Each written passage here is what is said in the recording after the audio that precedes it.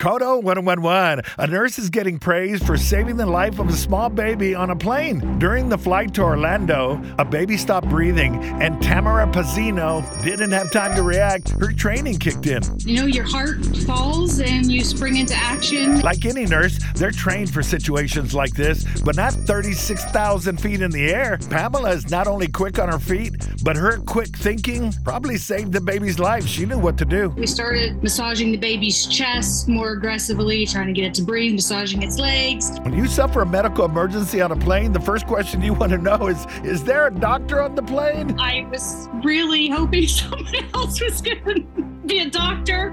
It was a terrifying situation for the parents, but they praised the nurse for jumping in and saving their daughter. Tamara didn't have much time to think about it, but afterwards, she felt pretty good. When you have to step forward and do what's right, you do it. And it was just a happy story. It made me feel really good.